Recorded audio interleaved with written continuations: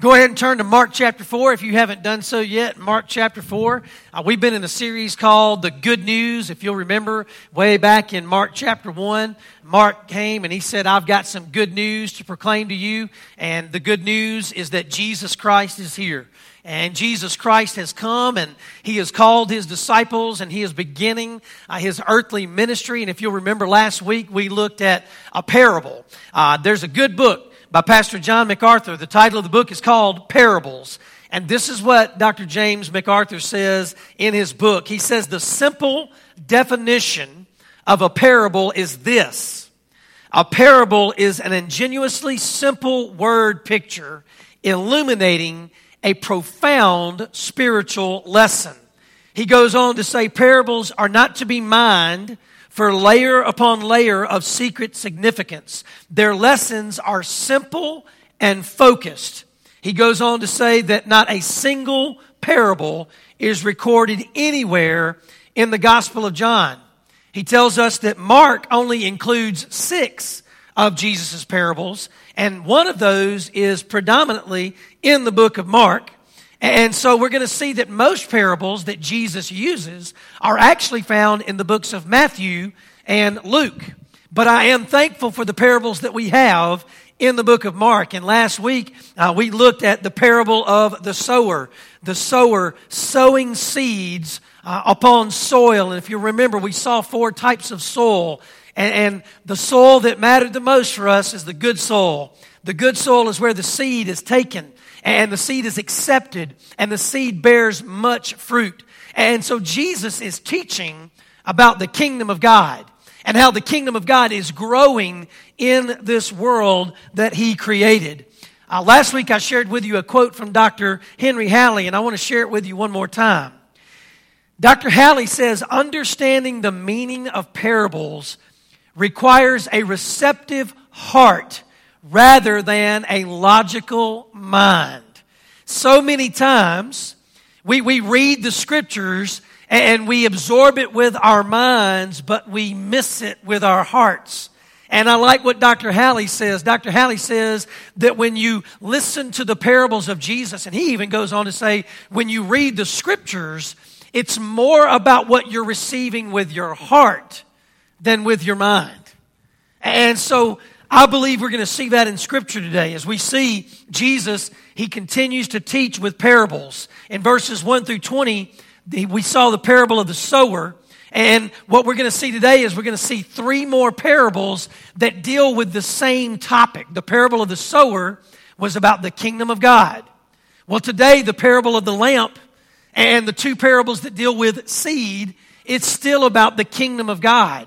And what the kingdom of God is and how the kingdom of God grows in us and grows in our world.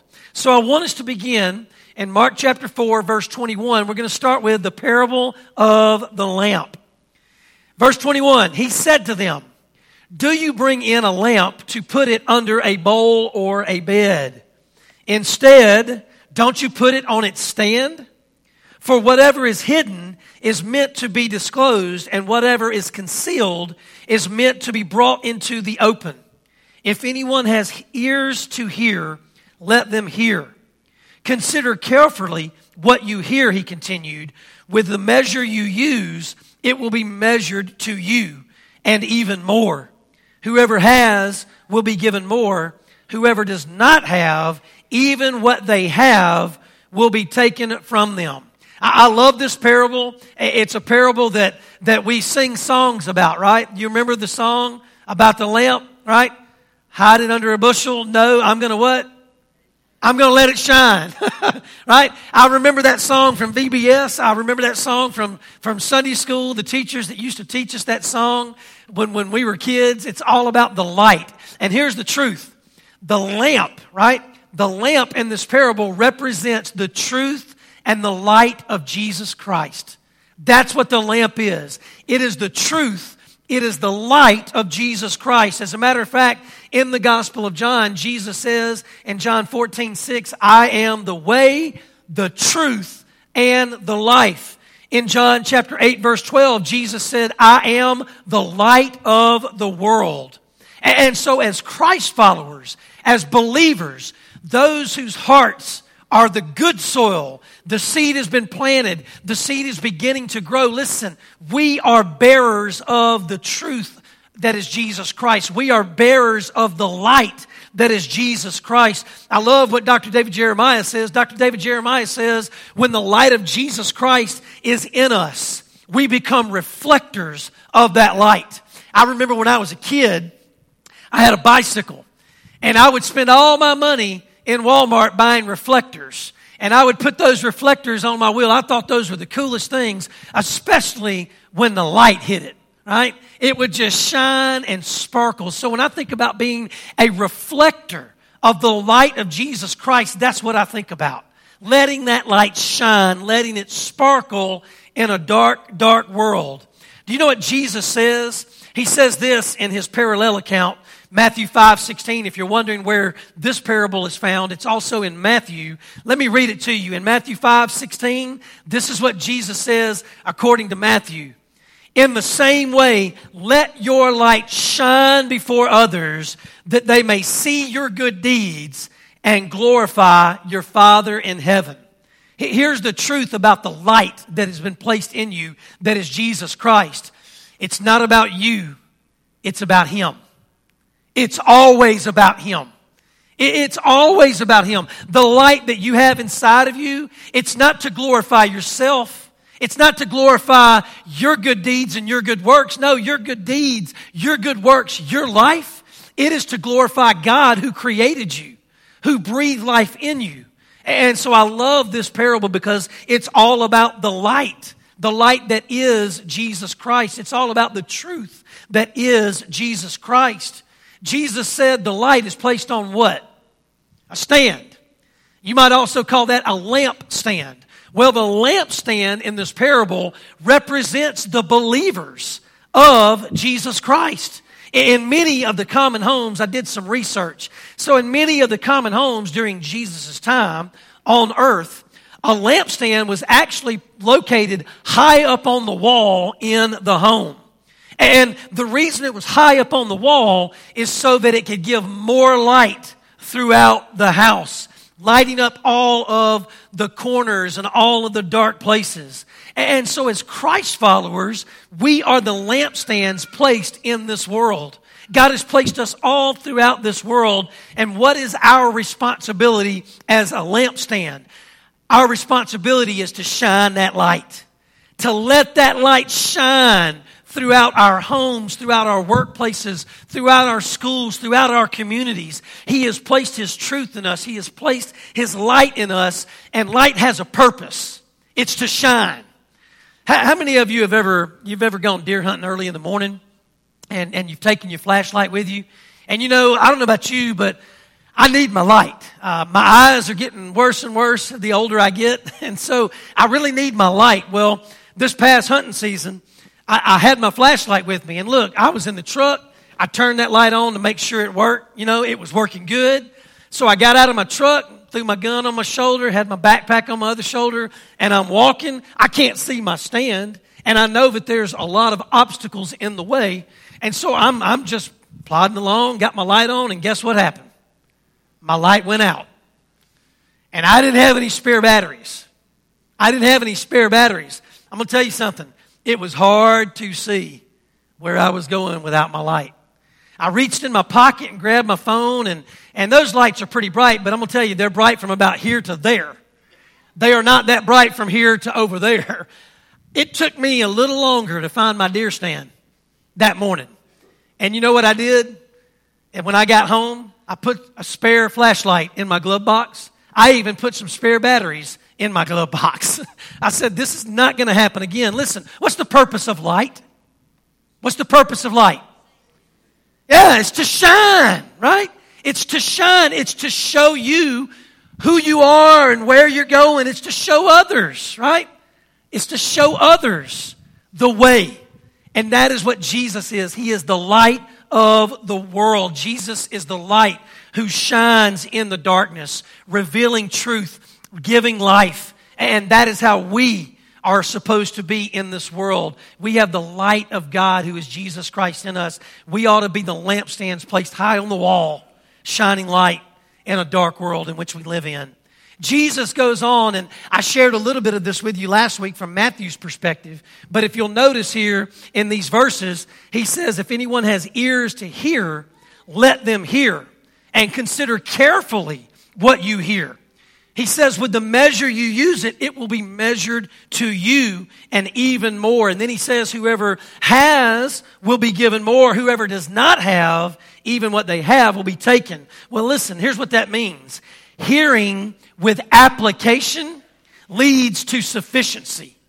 It leads to abundance. It leads to having not only what you need, but even more than what you need. Jesus says you will be given more understanding, more truth. You will be given truth in abundance when you apply, right? When you apply what He gives you. And so it's not just about hearing with your mind, it's about hearing with your what? Your heart. Why is that important? Because the Bible says everything you do flows from your what?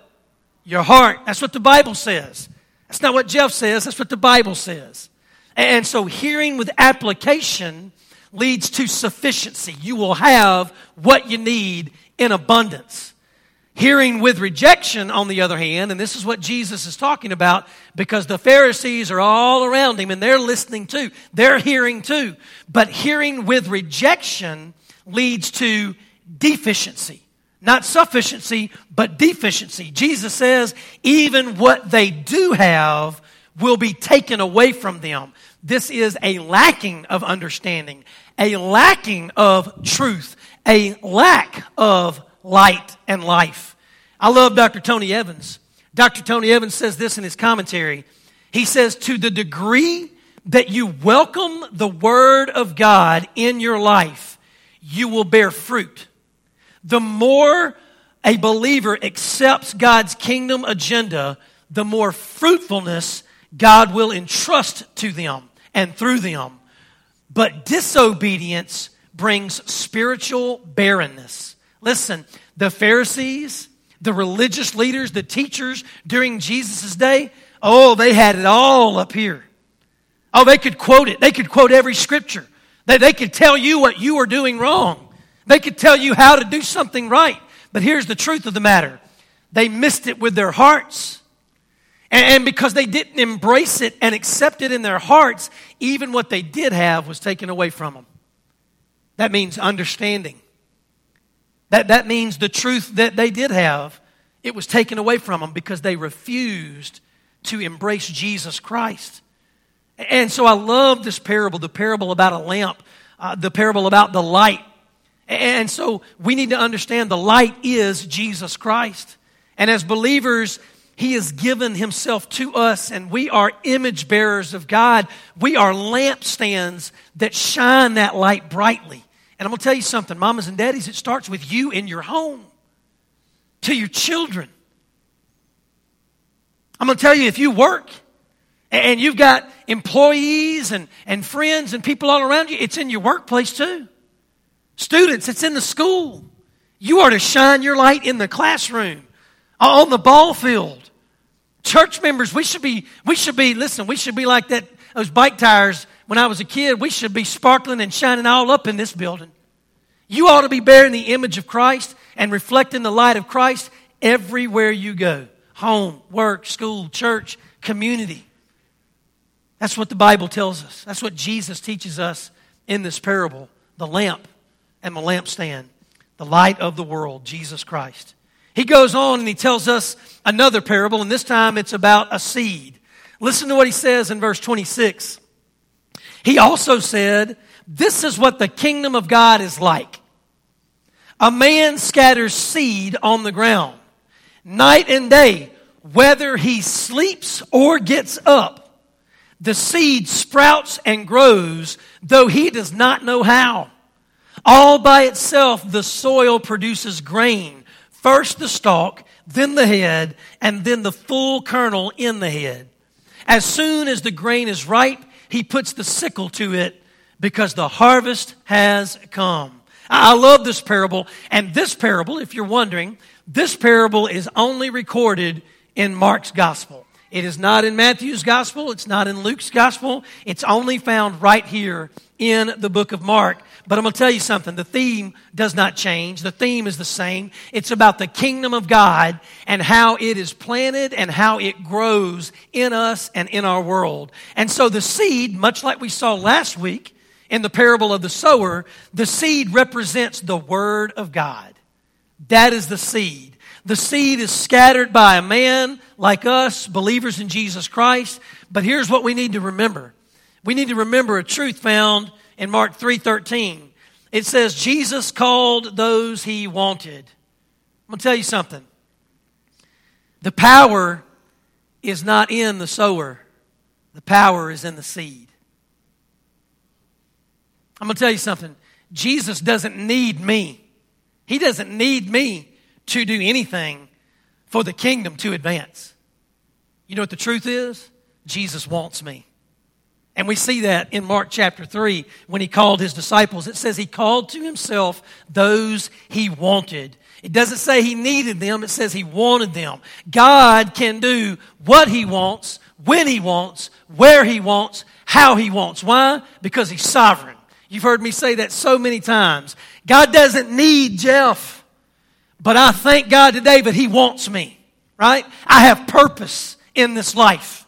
It's not just to breathe in air. Right? It's not just to exist, it's to live. It's to live abundantly, live fully in this world, and to live eternally. And he created me to glorify him. That's his will for me. It's to give him glory. It's to be in communion with him. It's to look more and more like Jesus every day. And so the power is in the seed. Listen, the seed has the power itself to produce fruit. That's what we see in this gospel, in this parable. The seed has the power to produce the fruit. Notice that the seed settles into the soil, and it's the seed that grouts and produces fruit, whether the man gets up or not, right? Isn't that what Jesus said? Whether he sleeps or gets up, the seed's going to do what the seed does. When it is in the receptive soil, when it is in the good soil, the seed is going to grow and it is going to produce fruit. I love that. So that soil here is that good soil, that receptive heart that we talked about in the first parable, Mark chapter 4, verses 1 through 20. When God's word is accepted into a believer's heart, it grows. And Jesus said, first, it becomes a stalk, and a stalk becomes a head, and then the head produces a kernel, and then the harvest comes. This passage reminds me so much of Isaiah. In the book of Isaiah, listen to what Isaiah says. Isaiah 55, verse 11.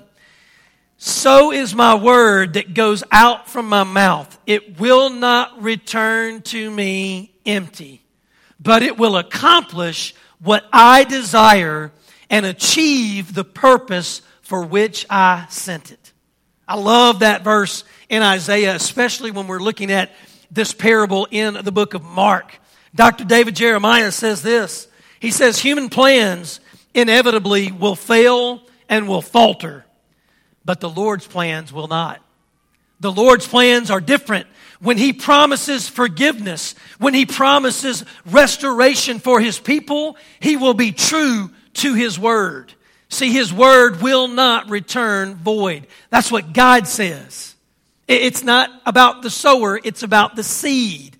But I do love this because Paul says, hey, if God's called you to be a sower, be a sower. Do what God created you to do and called you to do. As a matter of fact, don't you love what Paul tells young Timothy?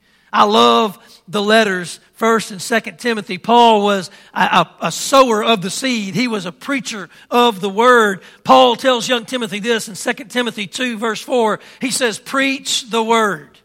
That's what he says to Timothy. Preach the word.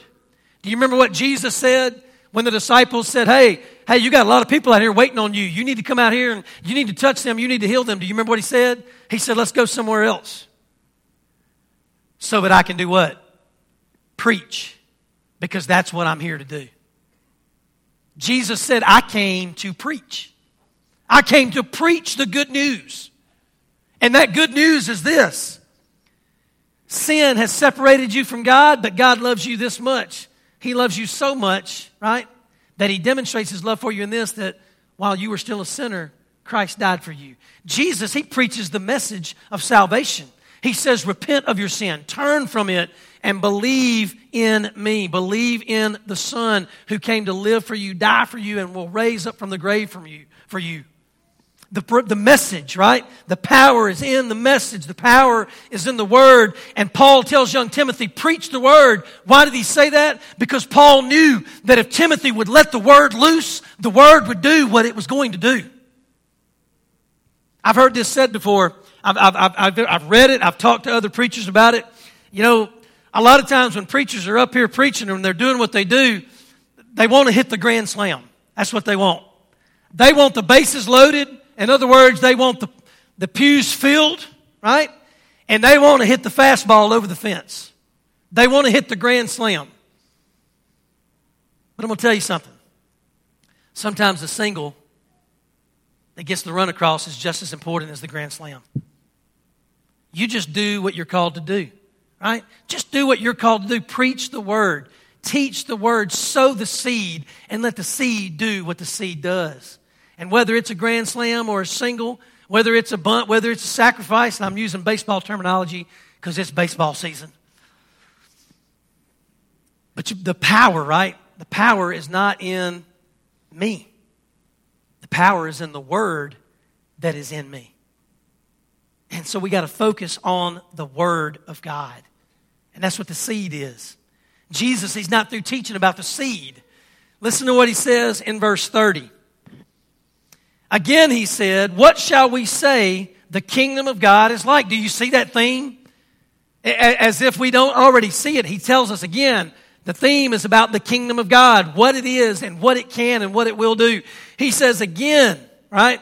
What shall we say about the kingdom of God, what it is like, or what parable shall we use to describe it? Verse 31, it is like a mustard seed, which is the smallest of all seeds on earth. Yet when planted, it grows and becomes the largest of all garden plants with such big branches that the birds can perch in its shade.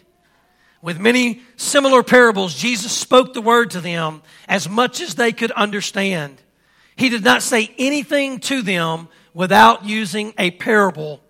But when he was alone with his disciples, he explained everything. I think it's kind of funny. This week we were at the grocery store and Marty and I ran in to Misty Hatton, and Misty was looking for mustard seeds. And I said, good luck. I was looking for some too, and I couldn't find any. I was looking in a different section. I was looking in the garden section, right, where, you know, seeds that you plant and flowers, things like that. And she was looking for the kind you cook with and the kind you decorate with and all that good stuff. But here's what I told her. I said, you're going to have a hard time finding it because it's really small. All right? It's just really small. So here's what I'm going to do. You see this picture on the screen, right? Look up there in the top left corner. That's a mustard seed, okay? Now, I've been taught by others that there are different kinds of mustard seeds. They're all the same size, but there's different colors. For example, this is what is known as a black mustard seed, and it produces what is called a mustard shrub or tree. If you buy the lighter colored mustard seeds, it's usually the plant, right? The smaller plant. Here's the thing. That little bitty seed, whether it's that big old plant or shrub or it's that big old tree, that's incredible to me, right? How can something that small become something so large? In Palestine, the mustard seed was one of the smallest seeds that they had. And Jesus tells us that in the parable. Of course, they had the plants, they had the shrubs, they had the trees. I found this out. The mustard tree, right, that exists even in Jerusalem today. The mustard tree can grow over 12 feet tall. That's how tall it can be. And when it grows to be 10 to 12 feet, its branches actually will spread out twice as much. So you're talking about a tree that is 12 foot tall, but close to 20 to 25 feet wide. All from that little bitty seed. But what is Jesus telling us in this parable? Well, I'll tell you. The seed's beginning is small, but its growth will be large. The seed is small, but the growth will be large. Jesus, if you think about this, Jesus, when he came into this world as a little baby. Not only did he come into this world as a little baby, he came humbly. He came through the Virgin Mary. He was born in a lowly manger. Think about this. When Jesus called his disciples, who did he call? He called regular men, fishermen, carpenters, workers. And the Bible says that he was with them. He was loving on them. He was teaching them. He was enabling them. He was empowering them. And even at this time, right, it was Jesus and the 12 disciples. It was a small number.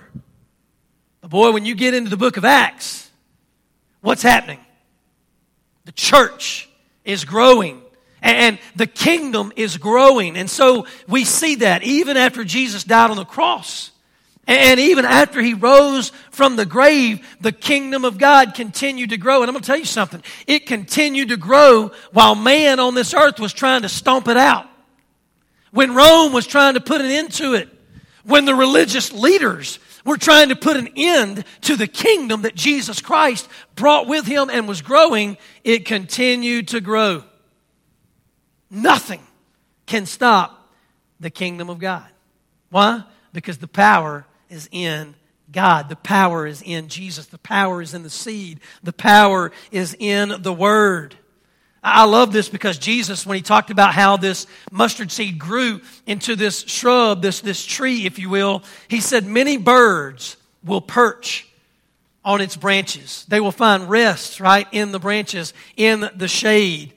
Many theologians believe that the word birds there means nations.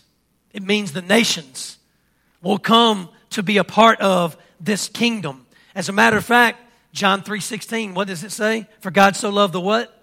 The world, that he gave his one and only Son, that whoever, right? Whoever believes in him shall not perish, but have eternal life. Mark tells us that Jesus continues to speak in parables. He spoke in parables. For those who believed him and followed him, what did Jesus do? Mark tells us that he explained everything. Jesus explained everything. I love another pastor, Dr. Daniel Akin. Dr. Daniel Akin says this, to those who draw close to Jesus, he explains things. It is only in close communion and connection to Jesus that we can have understanding. Did you hear that? It is only when we draw close to Jesus, only when we are connected to Jesus, only when we are in communion with Jesus that we can truly have understanding. I love that. And I'm going to tell you something. I believe that's what all of these parables are about. Mark chapter 4, beginning in verse 1, the parable of the sower. You keep on moving. The parable of the lamp and the lampstand, the parable of the seed being scattered, right, by the farmer, by the sower, and even the mustard seed. All of these are about the kingdom of God. And I'm going to tell you, people ask me all the time, what does that mean? What does the kingdom of God mean? Well, I'm going to tell you, it starts with the very first word, king, in kingdom. King in kingdom. That means there is a king. And I'm going to tell you something, it ain't you and it ain't me. And that's a problem that many people have right off the bat with the kingdom of God. You and I are not the kings of the kingdom. There is one king, and his name is Jesus Christ. He is the King of kings and the Lord of lords. And I'm going to tell you something. If you can't get past that, good luck. Good luck. Because I'm going to tell you, you'll never understand the kingdom of God until you understand the King. And that is Jesus Christ. Not you, not me, not anybody else. And so Jesus is very clear here. When you draw close to him, he will speak to you. He will give you what you need. He'll give you understanding. He'll give you wisdom. He'll give you knowledge. He'll give you strength. He'll enable you to be who you were created to be in the kingdom of God. The kingdom of God is about the king reigning, the king having authority and power, and the king advancing his kingdom. And here's the truth. You and I as Christ followers, we are a part of that kingdom. We are ambassadors, right? You know what Paul says? We are ambassadors of God. We are God's special possession. We are a chosen people, a royal priesthood. That's what Peter tells us. That's who we are. And so in the kingdom of God, we are to let the light of God shine. And the light of God is Jesus Christ. We are to scatter the seed, right? We are to scatter the seed freely, generously. What is the seed? It's the Word of God. That's who you and I are, and that's how we participate in the kingdom of God. And I'm going to tell you something. The kingdom of God is right here, right now. It's not just over there, or out there, or up there. The kingdom of God is right here, right now. That's why Jesus told him early on in the book of Mark, oh, the kingdom of God is near. Later on, you'll see in the other Gospels, he says the kingdom of God is what? Here. And so we need to understand that. Another passage of Scripture that I thumbed to in my Bible this week, and I was done, but I flipped to my Bible, and all I could think about was every tribe, every nation, right? Those birds, on the branches of the mustard tree, resting, right? Resting in the shade, in the shadow of the Most High. Listen to this, Revelation chapter 7, verses 9 and 10. It says, after this I looked, and there before me was a great multitude that no one could count. From what? Every nation, tribe, people, and language, standing before the throne and before the Lamb. They were wearing white robes and were holding palm branches in their hands. And they cried out in a loud voice, salvation belongs to our God who sits on the throne and to the Lamb. I love the book of Revelation. Dr. David Jeremiah explains that this multitude of nations are those who have been saved during the tribulation. The 144,000 Jews go out and they preach the word, and the ones that are in this passage of Scripture are the ones who are saved during that time of tribulation. And if you'll keep reading in that passage, they will join the church. They will join those who have already given their hearts and their lives to God, who have already been caught up with God. All of God's children, what are they doing? They are celebrating and they are worshiping together the King of Kings and the Lord of Lords, and they will do it forever and ever and ever. Let me just tell you something. The kingdom of God will always be. And though it started small, guess what? It will be large. And that's what we see in these parables. But how does that impact and affect us today? How does that impact and affect us today? How do these parables that Jesus was teaching his disciples with, how do those parables impact Jeff Thomas today in Stark, Louisiana? How does it impact you today wherever you are? I'm going to tell you, it should impact the way that you live. Right? The way that you live. The way that you communicate, the way that you move, the way that you touch, the way that you see, the way that you talk, the way that you hear, it ought to impact everything you say and everything you do. You ought to allow that light. You ought to embrace that light that is Jesus Christ in you, and you ought to let it shine. Like I said last week, hopefully you got that pouch on like my Uncle James had with all those seeds in it, right? And you ought to be reaching in and handfuls of seeds, just scattering that seed everywhere you go. Why? Because God's word will not return void. When those seeds hit the good soil, it will produce fruit.